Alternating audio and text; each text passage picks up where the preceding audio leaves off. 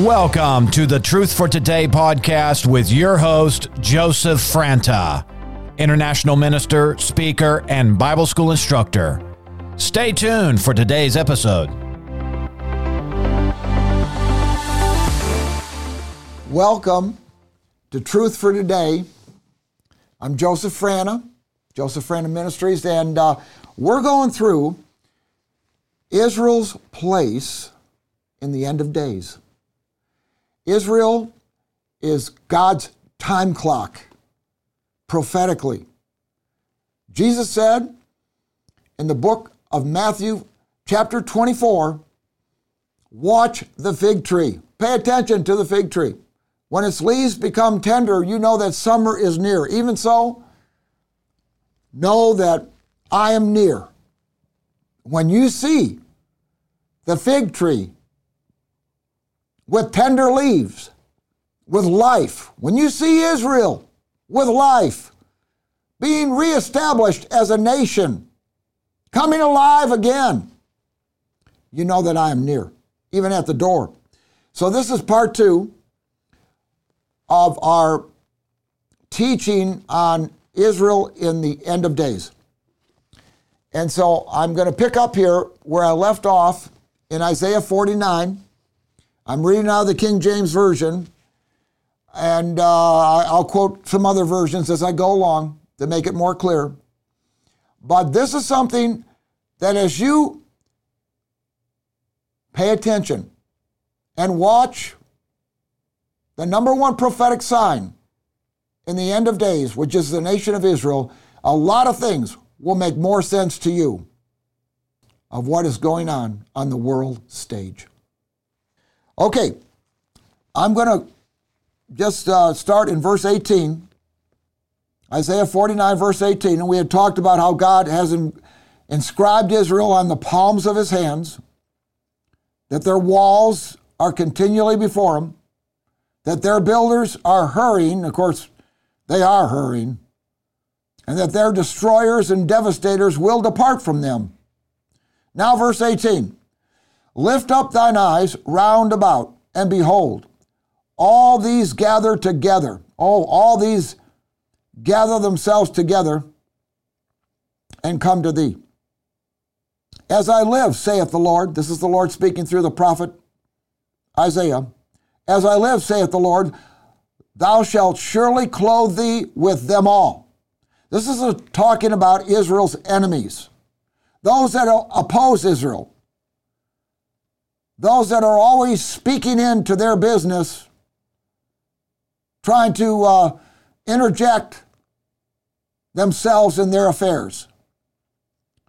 Lift up thine eyes round about, and behold, all these gather themselves together and come to thee. As I live, saith the Lord, thou shalt surely clothe thee with them all. In other words, there'll be ornaments for you, victorious ornaments symbolizing your victory over them all that oppose you, and bind them on thee as a bride doeth.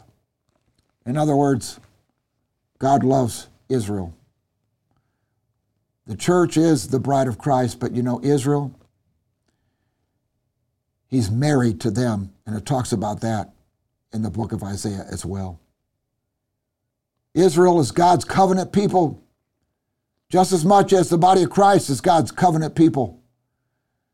They all play a role. They all serve a purpose in God's overall plan and will for this age. Verse 19, for thy waste and thy desolate places, and the land of thy destruction shall even now be too narrow by reason of the inhabitants. So, in other words, where Israel was just,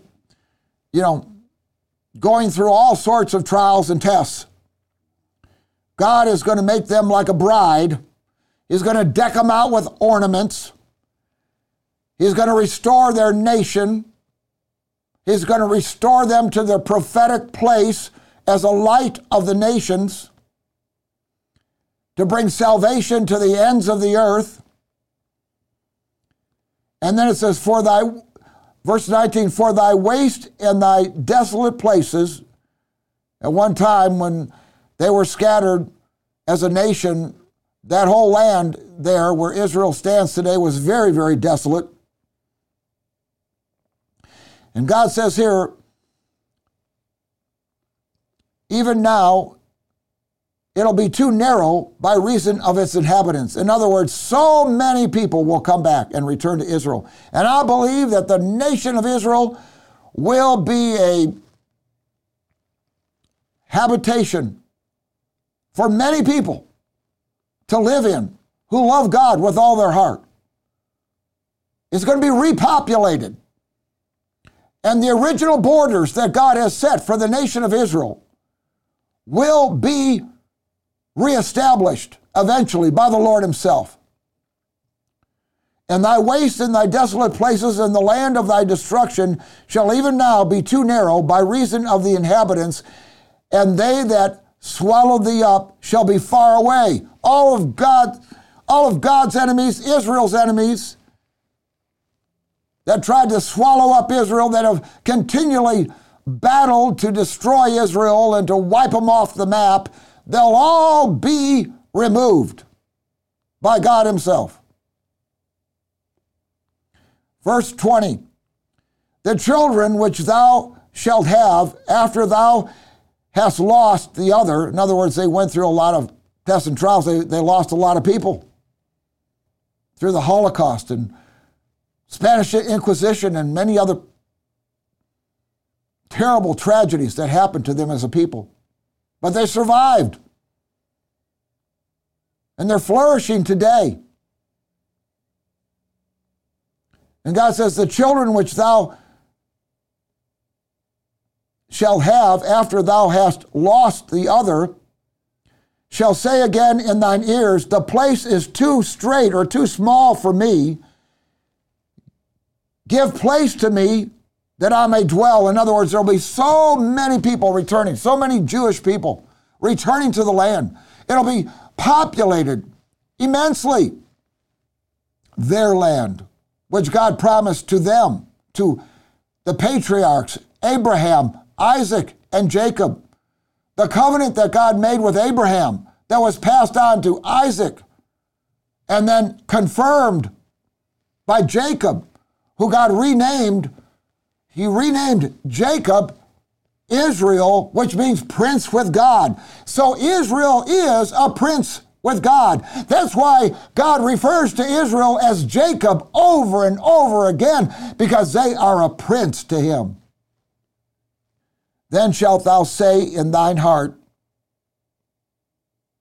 verse 21, who hath begotten me these, seeing I have lost my children and am desolate, a captive, and removing to and fro. In other words, I'm constantly moving. People are constantly, the pogroms and Russia and all the times that Israel was rejected and they were, exiled out of countries. They were, removed, lost their homes, their possessions, even their own children.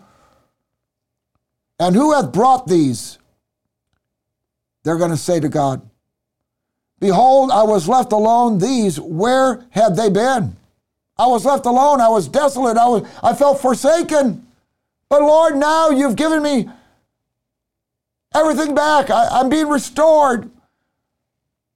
The prophet Joel said about Israel, I will restore to you the years that the locusts have eaten, the cankerworm and the caterpillar, and the stripping locust, and the gnawing locust, all these terrible tests and trials I went through. God says, I'm going to restore to you the years that the locust, the cankerworm, the caterpillar, the gnawing locust, the stripping locust have eaten. That promises to Israel. God's restoring them even as we speak today.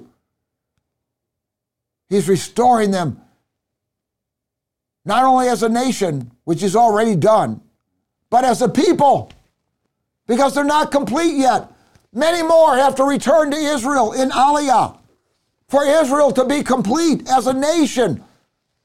the nation of people, the nation of Israel, the people, and the land, Eretz, they all have to come to fulfill God's prophetic word for them, that he will restore them as a nation and as a people. It's amazing. Oh, how unsearchable are his judgments and unfathomable are God's ways. God's ways are unsearchable. They're past finding out. As high as the heavens are above the earth, so are God's ways higher than our ways, and his thoughts than our thoughts. He's a good God too. He's a merciful God. God is love. He loves all mankind, proven in the death of Jesus Christ on the cross for all of our sins, all of the sins of mankind. And then he was raised from the dead, proving that Jesus, Yeshua, has power over death. He shed his blood as the sacrificial Lamb of God to take away the sins of the world. Our sins are washed away when we receive Jesus Christ, Yeshua, as our Lord and Savior. God loves you with an everlasting love. That's what he said to Israel in Jeremiah chapter 31, I believe it is. I've loved you with an everlasting love. God's love for Israel has never ended, never waned. He's loved them with an everlasting love. Therefore, he's drawn them back to Israel with cords of love because he loves them so much. When God makes a covenant with you, he's faithful. And when God establishes a covenant, the Bible says in Psalm 89:34, my covenant I will not break, nor alter the thing that has gone out of my lips. God is not a man that he should lie, nor the son of man that he should repent. Has he spoken and will he not do it? Has he promised and will he not bring it to pass? God is holy, faithful, and true to his covenants with Israel and with the church. Now, verse 21 again, picking up there, Isaiah 49, verse 21. Then shalt thou say in thine heart, who hath begotten me these? In other words, all these new children, new people. Seeing I have lost my children and am desolate, a captive and moving from place to place, to and fro. And who hath brought up these? Behold, I was left alone. These, where had they been? Where did they come from? Verse 22. Thus saith the Lord God, behold, I will lift up my hand. Oh, wow. When God lifts up his hand, you can be assured that things are going to change. Thus saith the Lord God, behold, I will lift up mine hand to the Gentiles and set up my standard to the people. What's his standard? It's Israel. Thus saith the Lord God, behold, I will lift up mine hand to the Gentiles and set up my standard to the people, and they shall bring thy sons in their arms. Talking about the return of the people to the land, making aliyah. And they shall bring thy sons, Israel, in their arms, and thy daughters shall be carried upon their shoulders. And kings shall be thy nursing fathers, kings. And kings shall be thy nursing fathers, and their queens thy nursing mothers. God is gentle. You know, it says about him in, I think it's 1 Thessalonians chapter 2, that God is like a nursing father and a nursing mother. In other words, God's not harsh, hard, cruel, unfair, or unjust to anyone.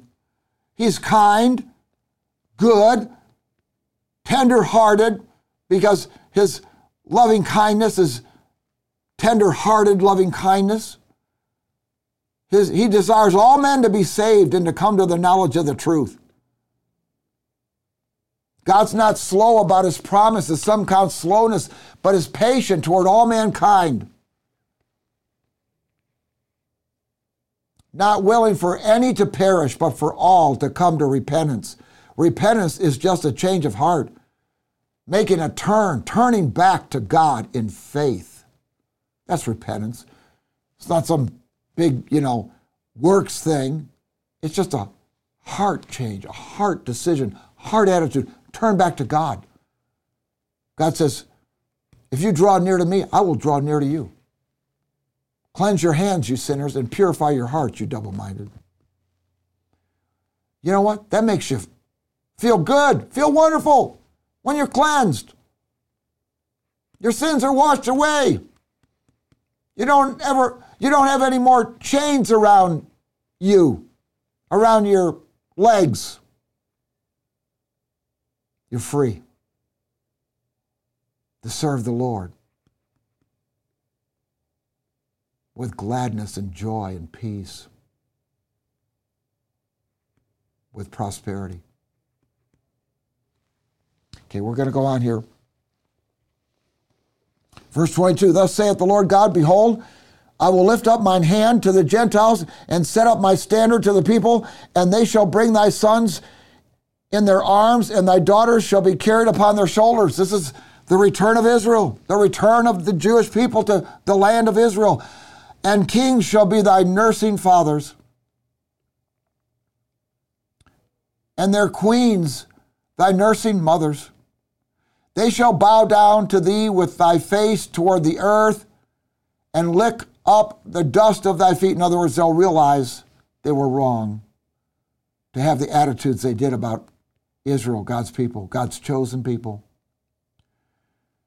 And thou shalt know that I am the Lord, Israel, when your enemies are bowing at your feet. For they shall not be ashamed that wait for me. In other words, wait for me. That word wait there means to be bound together with, like a cord, like a rope, to be twisted together with, like cords of a rope. Be that close with God. Wait on the Lord. Be bound together with him. Be twisted together, so to speak, like a rope, cords of a rope. In other words, be one with the Lord. Be one with his will, his mind, and his purpose. Wow. Verse 24. Shall the prey be taken from the mighty? Oh, yeah. Was Israel a prey? Oh, yeah.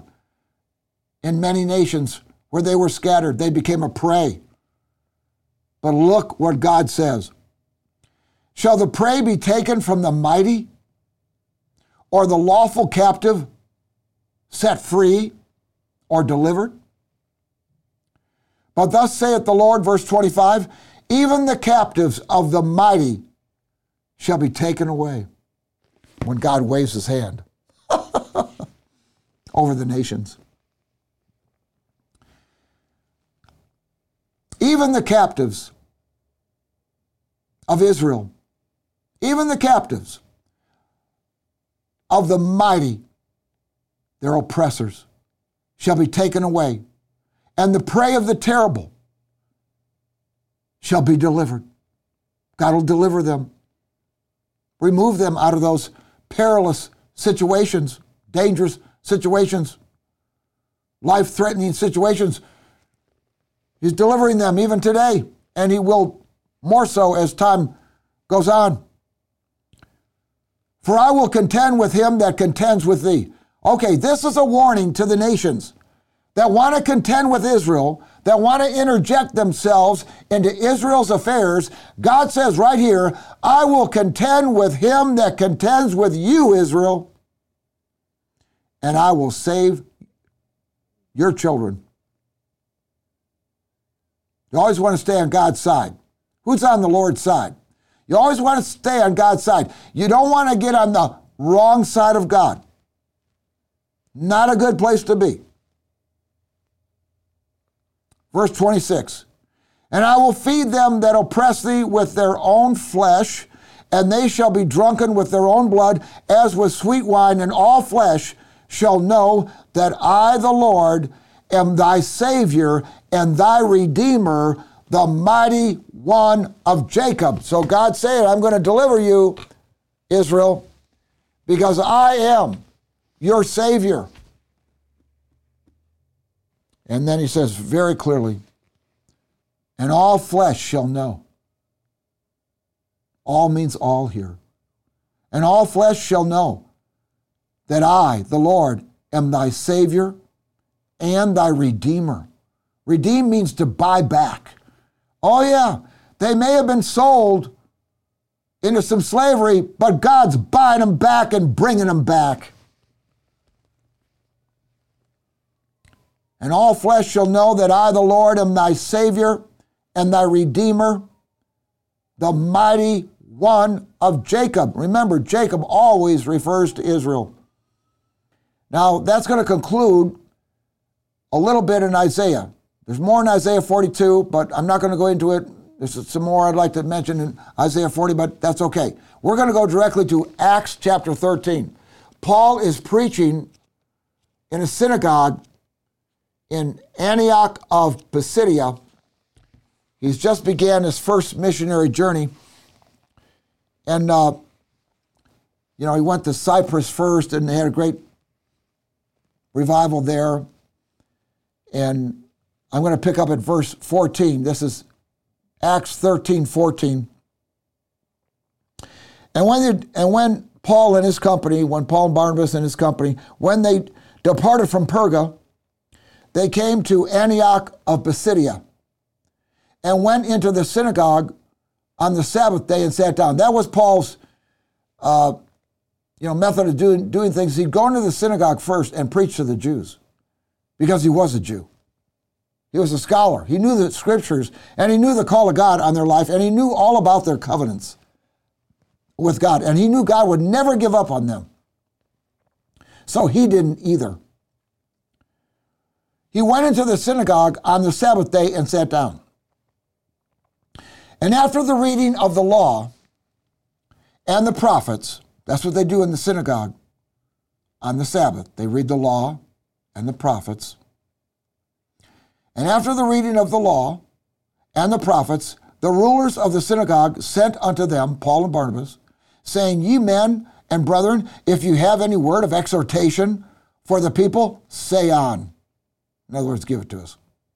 Verse 16, Then Paul stood up, and beckoning with his hand, said, Men of Israel, and ye that fear God, give audience. The God of this people of Israel, chose our fathers, Abraham, Isaac, and Jacob, and exalted the people when they dwelt as strangers in the land of Egypt. Well, actually, excuse me, let me go back a little bit. He's referring, yes, he did choose the fathers, and then, of course, Abraham went to Egypt. Actually, he didn't, but Jacob went to Egypt, with the 12 brothers. And Joseph became prime minister of Egypt. So let me go back a little bit. Then Paul stood up, verse 16, beckoning with his hand, and said, Men of Israel, and ye that fear God, give audience. The God of this people of Israel chose our fathers. Well, he's referring to Abraham, Isaac, and Jacob. And exalted the people when they dwelt as strangers in the land of Egypt. They lived in the land of Goshen. They had the best of everything. And with a high arm brought he them out of it. Of course, there was a change in pharaohs and under Joseph, and the new Pharaoh did not know Joseph, did not respect Joseph, and so he treated Israel very harshly. Verse 18, And about the time of 40 years suffered he their manners in the wilderness. So he doesn't get into the whole thing about Moses leading the people out of Egypt, but we know he did. Book of Exodus is all about it, through signs and mighty wonders. The parting of the Red Sea. And then they kind of got delayed a little bit in the wilderness for 40 years. And about the time of 40 years, suffered he their manners in the wilderness. Nice way of saying, they disobeyed God in the wilderness. God suffered, long suffering, with their manners, which were disobedience and rebellion for many of them. Not all, but many. Verse 19, and when he had destroyed 7 nations in the land of Canaan. Now, he's got them going into the land of Canaan. He's kind of jumping forward here very quickly.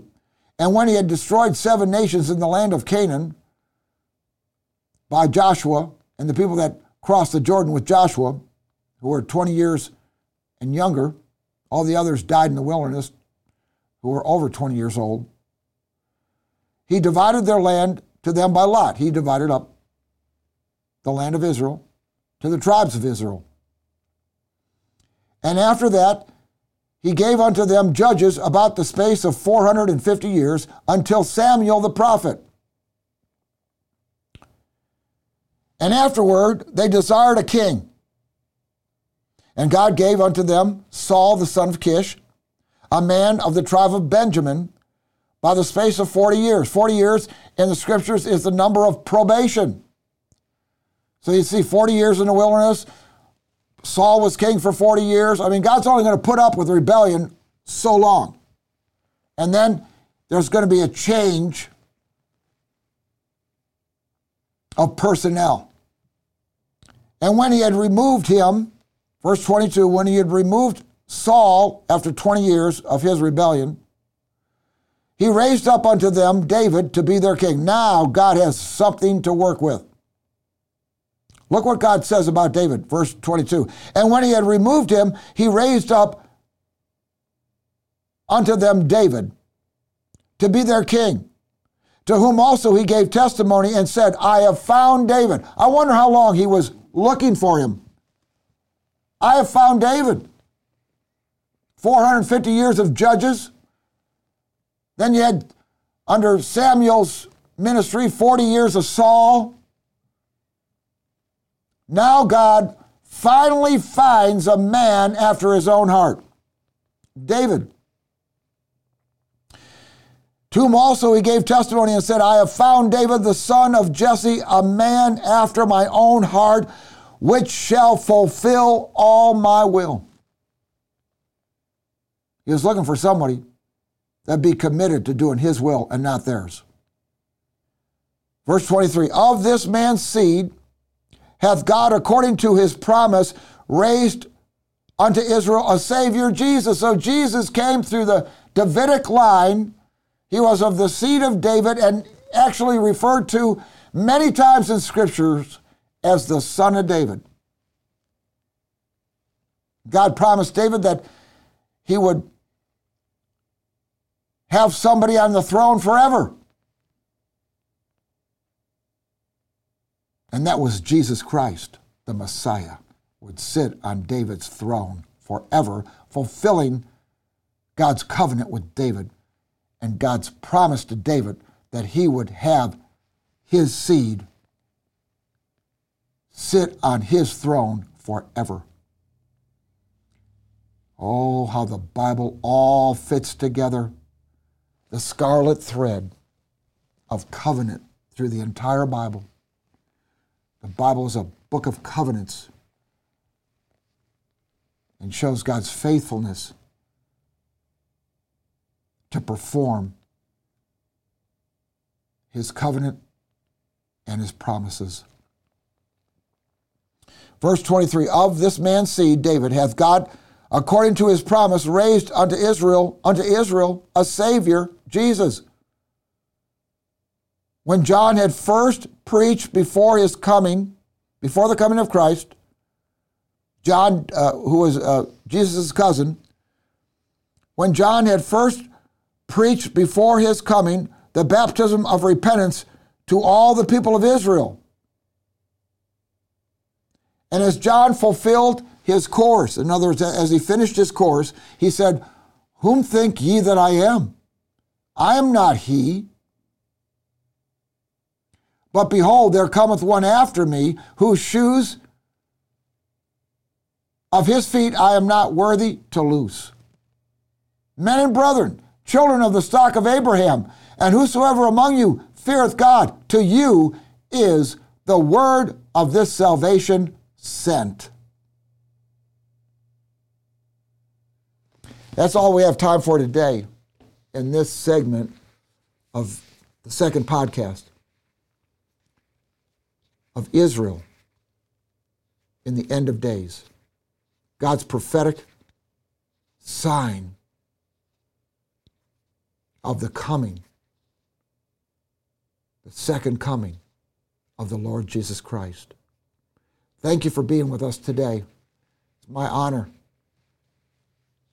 to teach you, share with you, and may God richly bless you today. And come back next time. We're going to try to finish this up on the third podcast of Israel in the end times.